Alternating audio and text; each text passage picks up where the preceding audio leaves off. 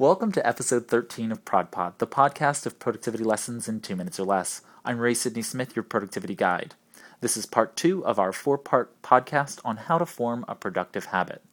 In this episode, we'll be discussing unproductive habits. Most productive habits start by the realization of an unproductive one.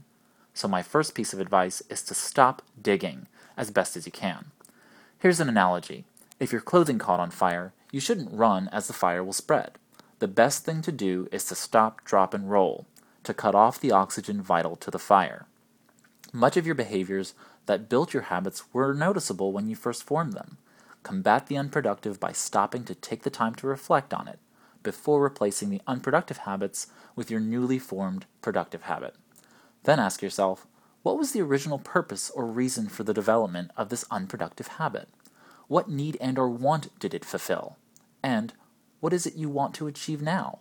Write it down, put it in a drawer, and come back to it as often as necessary.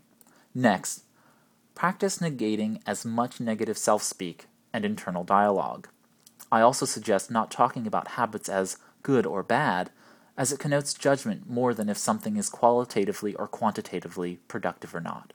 And one final guideline, avoid using the present or past tense of the modal auxiliary verbs will, should, would, could, can, must, ought to, had better, dare, and need.